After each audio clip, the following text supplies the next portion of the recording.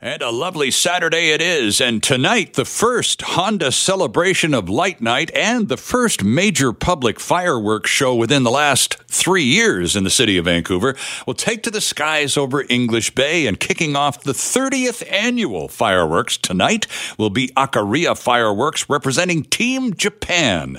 Canada has a go on Wednesday, and the festival wraps up a week from tonight with a always gluttery show from the folks from Spain. Joining us now to talk about tonight's show, round 1 of 3, is Paul Runnels, executive producer. Paul, good morning and welcome. Good morning. How are you? I'm fine, you busy guy running around town, closing streets and getting ready for everything. This is an exciting night, the first time in a few years, Paul. It certainly is. It's been a long couple of years, but we're delighted to be back, and the weather's cooperating. We're going to have a terrific day. I'm projecting 200,000. I think that's a conservative projection given the weather and all the rest of it. But based on a lot of years of doing this, you're talking to a former judge here, Paul, from a few years ago. So I think 200,000 is a conservative number. Do you? I believe it is. Yes, sir. So what's your projection for this evening? Yeah, if I'm using my anecdotal data from ticket sales at our ticketed venues, but also the response and support that we've been getting from people just down on the beach here all week while we've been setting up, there's just a tremendous amount of support for this event to come back. So, our sort of average numbers reported by the VPD are in the 350 to 400,000 people range. Now, that's spread between Kitts and English Bay, but sure. About 50% of those probably are going to be in the English Bay area. So your number might be accurate for English Bay, but certainly not for the number of people in total that are going to be out here tonight to catch this show. And as the festival has evolved over the years, Paul, more and more things have been added on. You're talking about ticketed events and all the rest of it. Now, talk to us a little bit about what's going to happen before the big fireworks show with all the music stuff tonight. So we've got a new music stage this year that we've put in at Morton Park. So that is going to be programming from 2 o'clock this afternoon until 8 o'clock this evening. It's also a licensed area, so people can sit and have a glass of wine and listen to the music and just enjoy that atmosphere. And where's Morton Park, Paul? Morton Park is right at the corner of Denman and Davie. Okay. So people might know it for where the Laughing Men statues are. Yes, of course, yeah. So it's right in the heart of the action. We're really excited about this area. We think it's going to be a lot of fun. We think people are going to be really happy to come down and spend some time in there.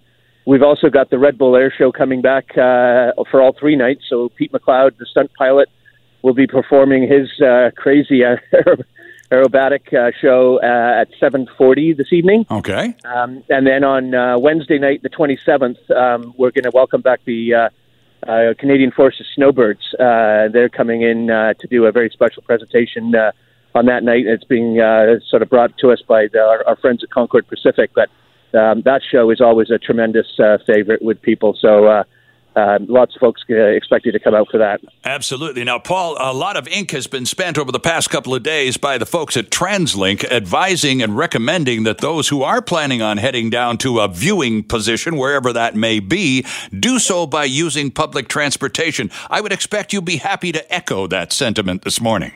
Absolutely. We strongly encourage people to come down by transit, or for those that are a little bit more active, they can walk or bike in. There's great routes to get here from throughout the West End and downtown, so a lot of people will just ditch the car altogether and make their way down here. And I talked about you closing off streets in the West End. No, it's not you specifically putting the barricades up, but Paul, the West End will eventually shut down as Saturday progresses, so anybody trying to get around downtown Vancouver needs to know that this morning, don't they?